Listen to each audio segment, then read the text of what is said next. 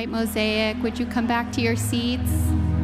I'm going to ask you to stand with me as I read our passage for the day. When I'm done reading, I'll say, "This is the word of the Lord," and you will respond with, "Thanks be to God."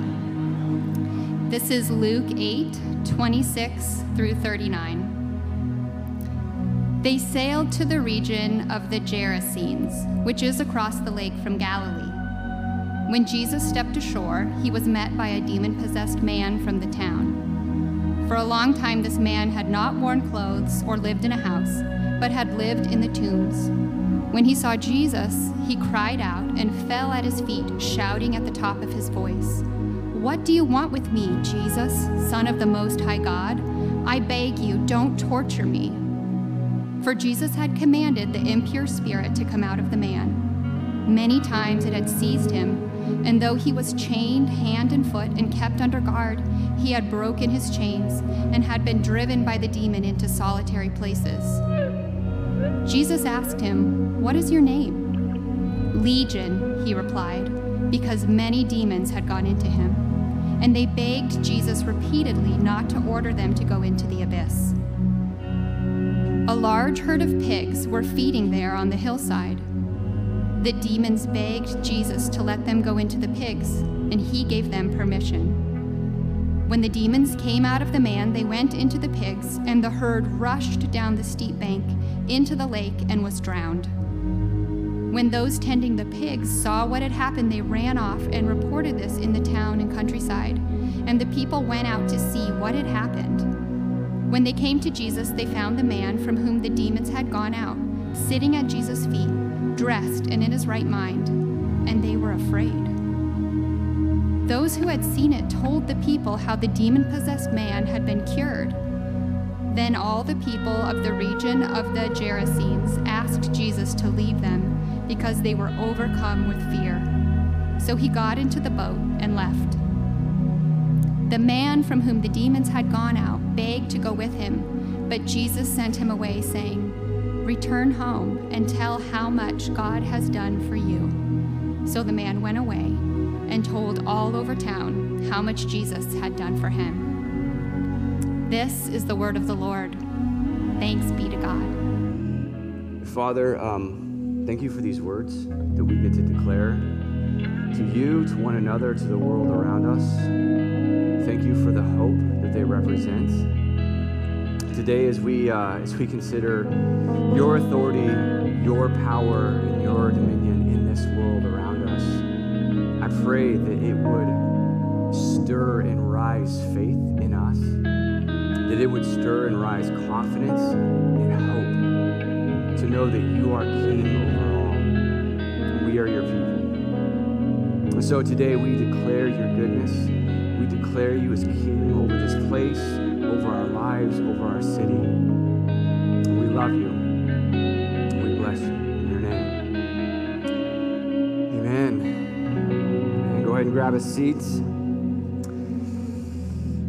So, the year is 1989.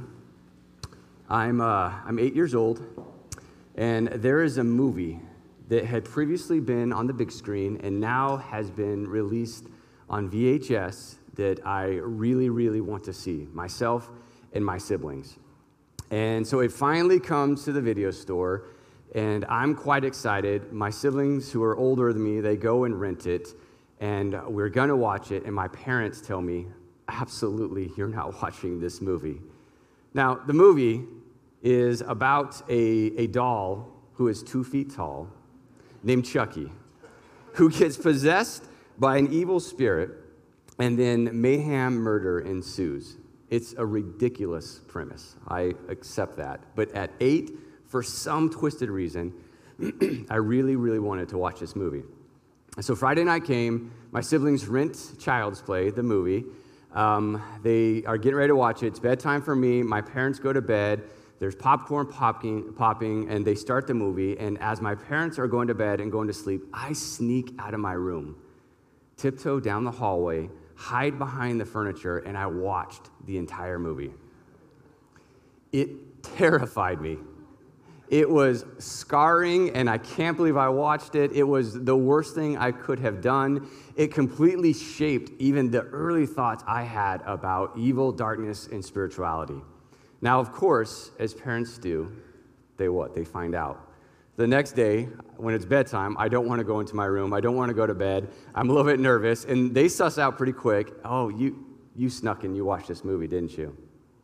So they pull me aside, and they say, son, we're very disappointed. There's reasons we have boundaries in your life, and there's reasons, and we care for you.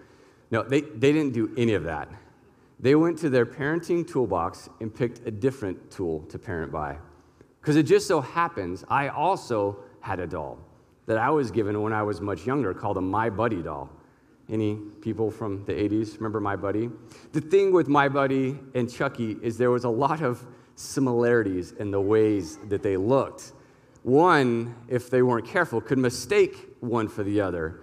So my parents went to their parenting toolbox and they said, this is the lesson we're going to teach our son. And they waited till I was in the most vulnerable of moments, in the shower. And they wanted to make this a family affair, so they invited all of my siblings. And they go to the shower and they open the door, and my dad has a very long stick that he walks the doll on as my sister is making this cackling sound. I tore down the shower curtain, went running, screaming through the house in absolute terror and panic. Yes, this explains a lot of who I am today. So it's these kinds of stories, things conjured up in Hollywood, maybe around campfires with teenagers, ghost stories, spooky stories. It's these kinds of things that often, for us, paint the picture that we see when we hear the story we heard read just a few moments ago. It's not a usual thing in our context to think about spirituality in this way, apart from maybe a horror film or a ghost story. And yet, Luke includes this story for a very specific reason and purpose. And this story, even though on the outside it might seem like a horror story or something of that nature, this story is actually about hope and redemption and the power of God. We're going to walk through this story in the next few moments, and there's three truths that I think that we're going to hear. This first truth is about Jesus. This truth that he has authority over everything. Right? Leading up to this moment in Luke chapter 8, we've seen him heal. We've seen him raise the dead. Last week, we even heard a story where the wind and the waves obeyed his very words. He had authority over nature, and we're going to see his authority displayed even in the spirit realm. This truth of Jesus' authority. The second truth is about our world, that we live in a physical world that we can see and touch and hear and that we understand. And there's a lot of that makes sense in our minds, and we like to make sense of things that we can touch and see and smell and understand. And yet, the truth is we also live in a spiritual world. And part of living in a spiritual world is the presence of evil. This story reveals that as a fact, as a truth. And the story isn't revealing that so that it can stir fear in our hearts, but rather to stir awareness and to turn us back to the authority over all things. The third truth that we're going to hear in this story is actually about us. But like the world, we too are physical. We have bodies. We have emotions, we have thoughts, we have personalities. We're unique in all these things, and we're spiritual beings. We might not often think of ourselves in that way, but we were birthed with a spirit that God has placed within us. These three truths about Jesus, about the world, and about us, the spirit that we've been given to steward. My desire for us today, as we walk through this story, that we are seeing with greater clarity our own spiritual reality and where Jesus meets us with his authority to bring hope, healing, encouragement, and a future. So if you have your Bibles, turn with me to Luke chapter 8. We're going to be starting in verse 26. This is the story. It says, this is Jesus and his disciples, they sailed to the region of Gernesis, which is across the lake from Galilee. When Jesus stepped ashore, he was met by a demon-possessed man from the town. For a long time, this man had not worn clothes or lived in a house, but lived in the tombs. So the context of this story, Jesus with his disciples has left the land of Galilee, and they're going over the Sea of Galilee, which is actually a lake. And previous to this, there had been the large storm that Jesus tells the wind and the waves to stop, and the lake becomes calm once again. Matthew's account of this story says that they left actually in the evening, and so it's very likely as they're sailing across to this new land or this different land, they're arriving in the evening or even in the dark hours of the day. And so they go, and Jesus calms the natural storm only to be met with a spiritual storm. And it says that the moment that he steps foot on this land, this person, this man confronts him. This man who has been afflicted and controlled by these evil spirits, whose life has been absolutely shipwrecked by the condition that he finds himself in, the condition of his spirit, that he is afflicted and controlled. And it says that he has been stripped. He's not wearing clothes, but he's also been stripped of his humanity and his dignity. He's outside his mind. He's living amongst the dead in isolation. And he has an encounter with Jesus. So it continues in verse 28. And Jesus displays his authority. It says, when he saw Jesus, he cried out and fell at his feet, shouting at the top of his voice, "What do you want with me, Jesus, Son of the Most High God? I beg you, don't torture me." For Jesus had commanded the impure spirit to come out of the man. Many times it had seized him, and though he was chained hand and foot and kept under guard, he had broken his chains and had been driven by the demon into solitary places. A display of Jesus' authority over all things, even these spirits, even these demons. As he steps foot, he's confronted by this man, and out of this man, the voice of demons says, "What do you want with us, Son of the Most High God?" The even evil spirit in our world recognizes who Jesus is. They testify and proclaim who he is, to the extent that maybe even his disciples don't know that he is the Son of God yet, or believe that he's the Son of God. Yet in this moment, his authority is claimed even by these demons. He has authority over all aspects of creation.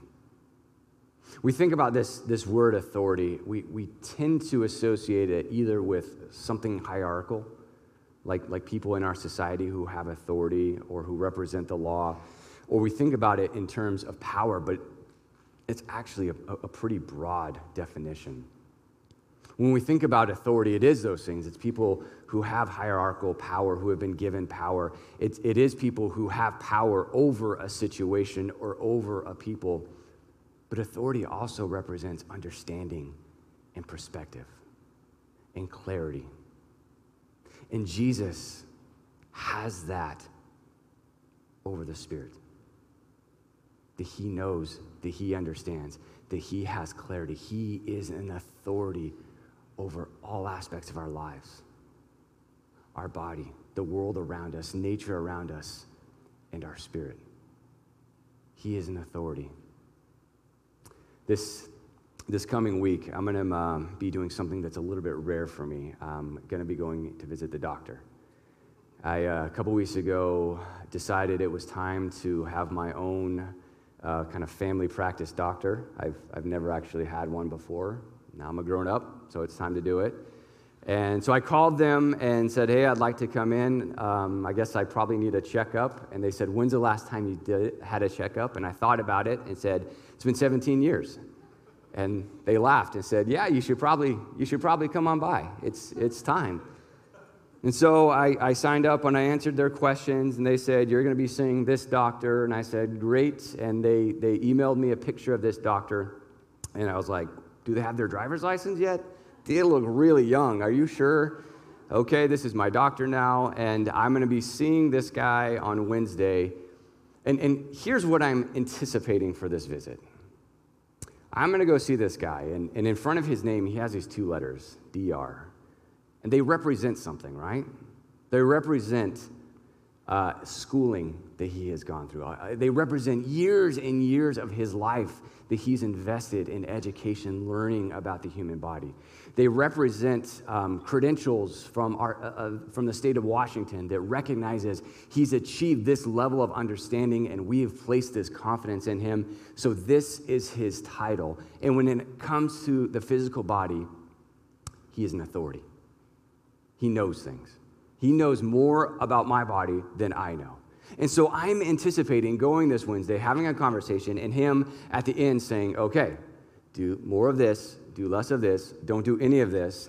Here's what you need to do for this. Here's how to control this and this and this. And he is going to give me advice based on his understanding and his authority. And when we're presented with authority, we have one of 2 ways that we can respond. We can either submit and say, okay, I am going to come under your authority. I'm going to defer to your knowledge, your understanding, because you have more perspective, you have more power, you have more clarity and understanding. So I'm going to submit, or I'm going to rebel. You have authority, but I am choosing not to listen and not to follow, and I'm going to do my own thing. Now, there's a caveat to this, that there is times in our life where there is unjust authority, and rebellion is absolutely the correct response. But by and large, in our lives, whether with the doctor or to the Son of the Most High God, when we choose the latter, when we choose to rebel against authority, it usually ends up just hurting us. My doctor is going to have a diet plan for me, and I can say, thanks for your diet plan and all your vegetables. I'm going to eat hot wings 3 meals a day for the rest of my life. At the end of the day, that's really just going to affect me, right? Jesus has spiritual authority over you and over me. And the question remains for us. Do we choose to submit to his authority, his lordship, and defer to him and his knowledge? Or do we choose to rebel? Choose to live differently? Paul in the book of Ephesians, he writes this, and this is in Ephesians 1, starting at 17, and it's kind of encapsulates Jesus' authority over all things. And it's actually a prayer that he's writing to people who are just like you and me, who are wanting to follow after Jesus, who are learning to follow after Jesus. And listen to the prayer that he has for us. Starting in verse 17. I keep asking that the God of our Lord Jesus Christ, the glorious Father, may give you the spirit of wisdom and revelation so that you may know him better. I pray that the eyes of your heart may be enlightened in order that you may know the hope to which he has called you, the riches of his glorious inheritance in his holy people, and his incomparably great power for us who believe. Paul's prayer is that we are understanding this to a greater degree, more and more. The eyes of our heart being open to this reality. He exerted when he raised Christ from the dead and seated him at the right hand in the heavenly realms, far above all rule and authority, power and dominion, and every name that is evoked, not only in the present age, but also in the one to come. God placed all things under his feet and appointed him to be head over everything for the church, which is his body, the fullness of him who fills everything in every way. God has placed all things under the authority of Jesus, including you and I. Jesus has authority and invites us to follow and submit. This story in Luke reveals Jesus has authority. It goes on in Luke 8, in verse 30, this conversation now that Jesus has with this man. It says, Jesus asked him, "What is your name?" "Legion," he replied, because many demons had gone into him. And they begged Jesus repeatedly not to order them into the abyss. This term abyss means a place that is nowhere, essentially a place of non-existence. And a large herd of pigs were feeding there on the hillside, and the demon begged Jesus to let him go into the pigs, and he gave them permission. When the demons came out of the man, they went into the pigs, and the herd rushed down the steep bank into the lake and was drowned. This is a weird part of the story, right? Jesus is having an interaction with this cluster of demons who identifies as legion because they are many. And they ask Jesus not to throw them into the abyss, but to send them into a herd of pigs that are nearby. I've heard this story a great number of times. I've heard it taught on. I read 4 commentaries this week, and no one's really sure why Jesus did this.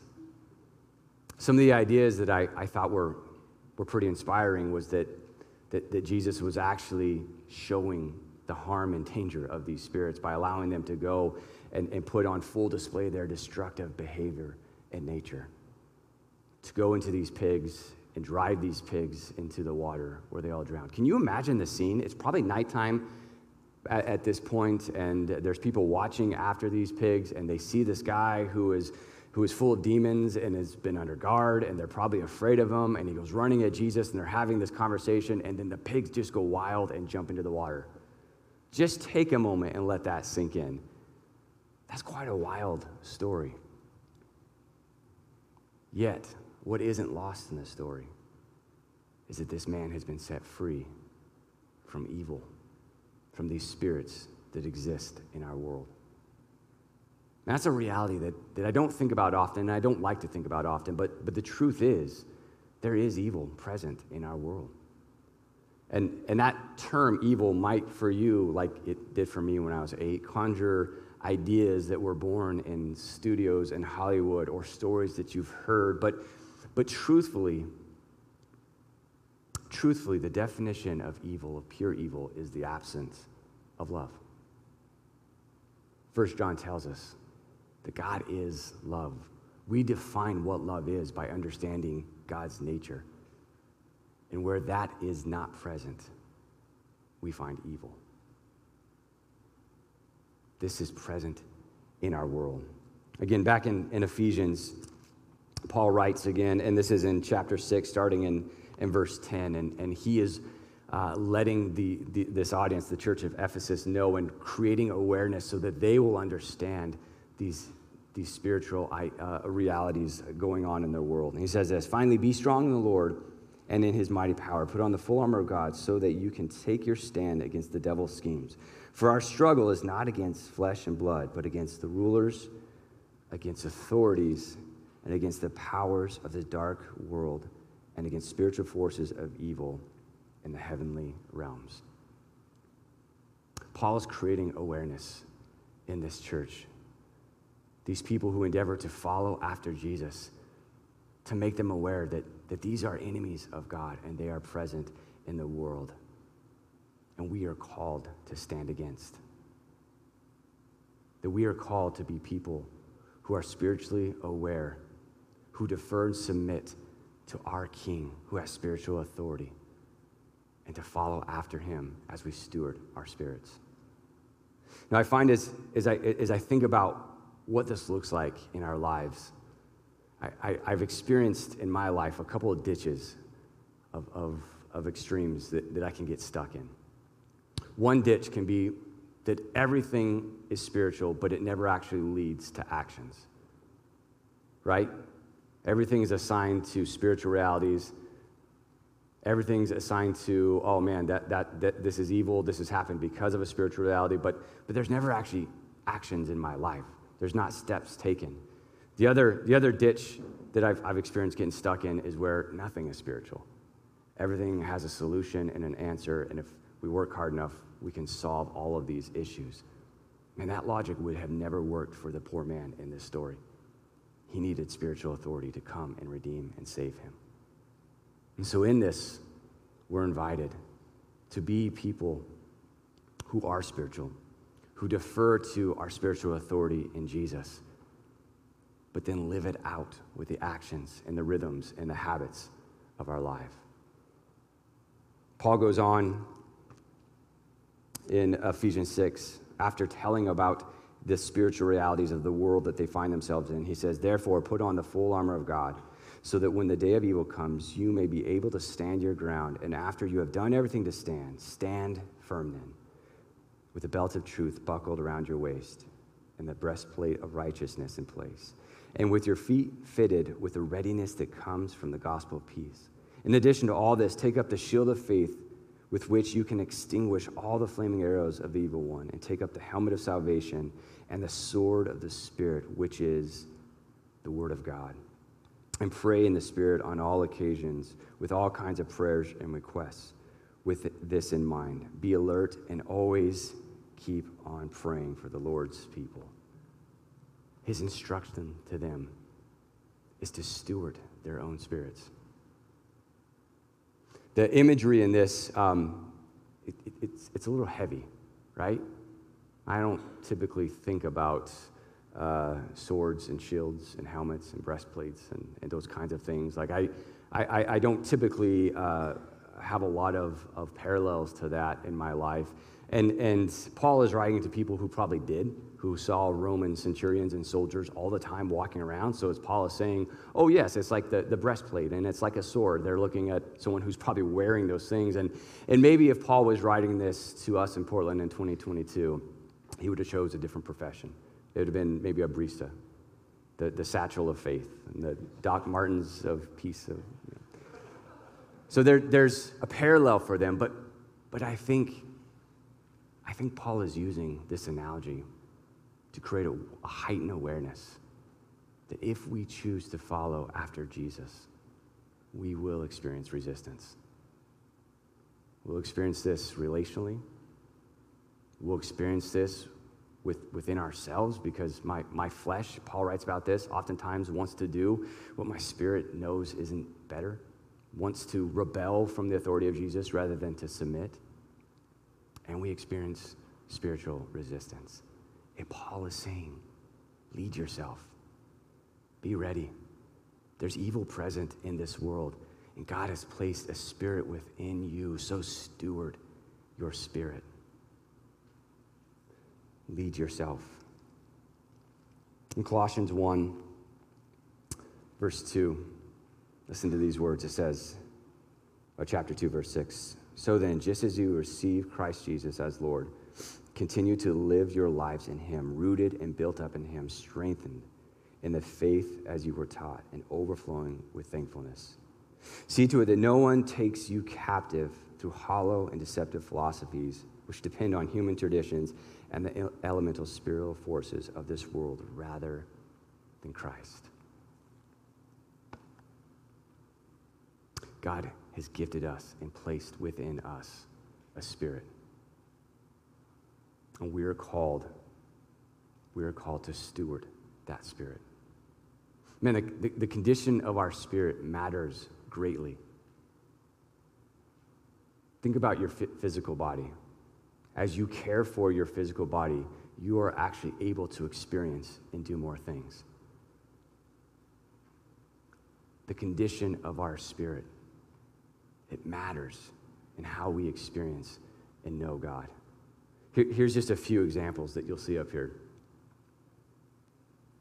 Our spirit is where God leads and restores us, where we experience God leading us as a shepherd and restoring our hearts. Our spirit is where God continually reveals who he is to greater extents, an ongoing revelation of who he is. It's where God reveals wisdom and clarity for living. That his spirit resides within us and leads our spirit and how we should live and conduct our lives and even choices that we make. Our spirit is where God gives us identities as his sons and his daughters. Romans 8 says the Holy Spirit, his Spirit, testifies not just with our intellect, he testifies with our spirit that we are sons and daughters, that we are moored to our faith because his Spirit is testifying with our spirit. So we've been given a spirit to steward. So a question that pretty naturally comes out then before us is what's the condition of our spirit? Where do we find ourselves as we're here listening, we're at home, and we think about that? What's the condition of our own spirit within us? Are we aware? Do the habits of my life, are they leading me into health? Are the rhythms of my life building up that spirit? In preparation for my doctor's visit, I had to go online to this app, because that's how we do it now. And there's all these questions and things, and then eventually there's going to be a MyFitnessPal. And my doctor and I are going to sit down, and it's supposed to be like this all-encompassing about my emotional health and my diet and exercise and all these things. And it's going to be a fitness plan that I can execute into my life. And if I live out these rhythms based on his help, because he's an authority on the physical body, it's going to go well for me. We'll see. I'll let you know. What's the fitness plan for your spirit? Because left to our own devices, without intentionality, without leading ourselves, I know what that does to my physical body. I think it does something pretty similar to my spirit. What's the rhythms that we've invited into our lives? Things like the sword of the Spirit. Things like praying continually. Things like the discipline of being in community with one another and being known and encouraging one another towards Christ. These rhythms that bring health and vibrancy to our spirit. It begins with desire. Desire is a pretty powerful thing. We don't actually change until we desire to change. And the thing about desire is we can actually ask God to give us desire to know him more. It's a pretty powerful prayer, and we'll give you a little warning if you're going to pray that prayer. Oftentimes, how God leads us to create desire to know him more is by disrupting our lives.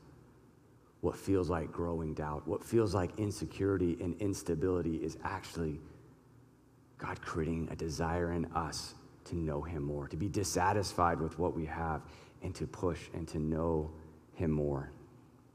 Ruth Haley Barton says, your desire for more of God than you have right now, your longing for love, your need for deeper levels of spiritual transformation than you have experienced so far is the truest thing about you.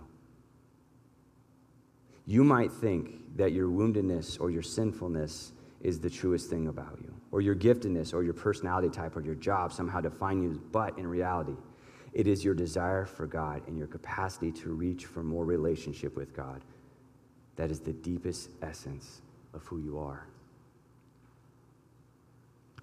We begin with desire that becomes actions, that becomes the rhythms of our life, to steward the Spirit that God has placed in us by submitting to him, Jesus, as King. The story that we're reading, it concludes with really two outcomes. One being this man who is set free, who had been living a life of absolute misery and torment. And in a moment with the Son of God, he is set free. He wants to follow Jesus. He's trying to climb in the boat as Jesus and his disciples are leaving, and Jesus tells him, no. Man, I'm telling a great story through you. I want you to go back to your home. I want them to see you in your right mind, healed. Go. That's one outcome. The other outcome are people who see what has happened, who are maybe a little mad about their pigs. And their response is fear. Their response is actually to be more afraid of Jesus, who has this spiritual authority, than they were of the demon-possessed man that they had to actually guard and chain down. And rather than submitting to this spiritual authority, they say, will you please leave? Just go. So as our band comes up today and we get ready to take communion, we're actually presented with that same decision.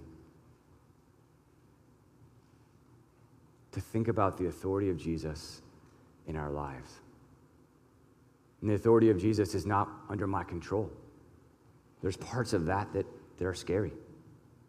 They're difficult for me, difficult for you. And to choose, do we submit to this authority? Do we submit the care of our spirits, the care of our hearts to the authority over all things? Follow him, following his leading and direction of how to actually steward our own spirits? Or do we choose our own path and find hard lesson and destruction over and over again?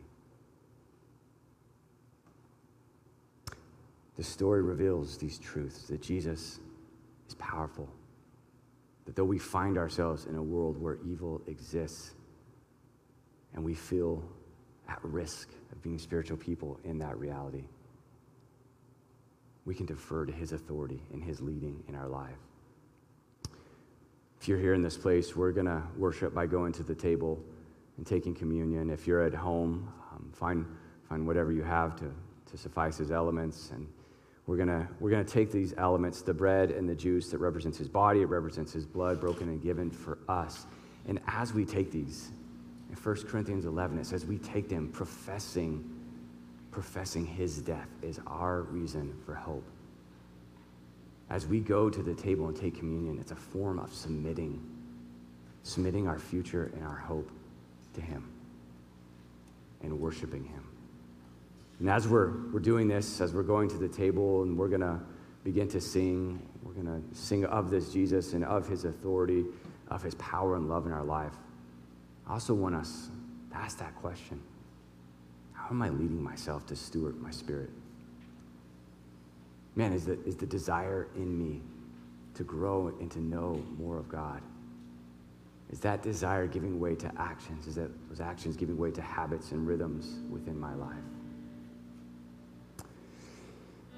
Jesus, thank you for your word. Thank you for the story. Thank you for what you reveal about yourself, your power demonstrated in love for this person, and ultimately through the cross, love for all humanity.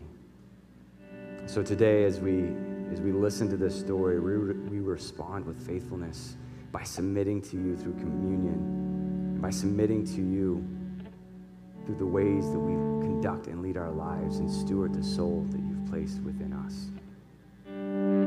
To be a people who are not passive, who are not far off, but who are close to you, listening to your guiding and your leading, and following after you.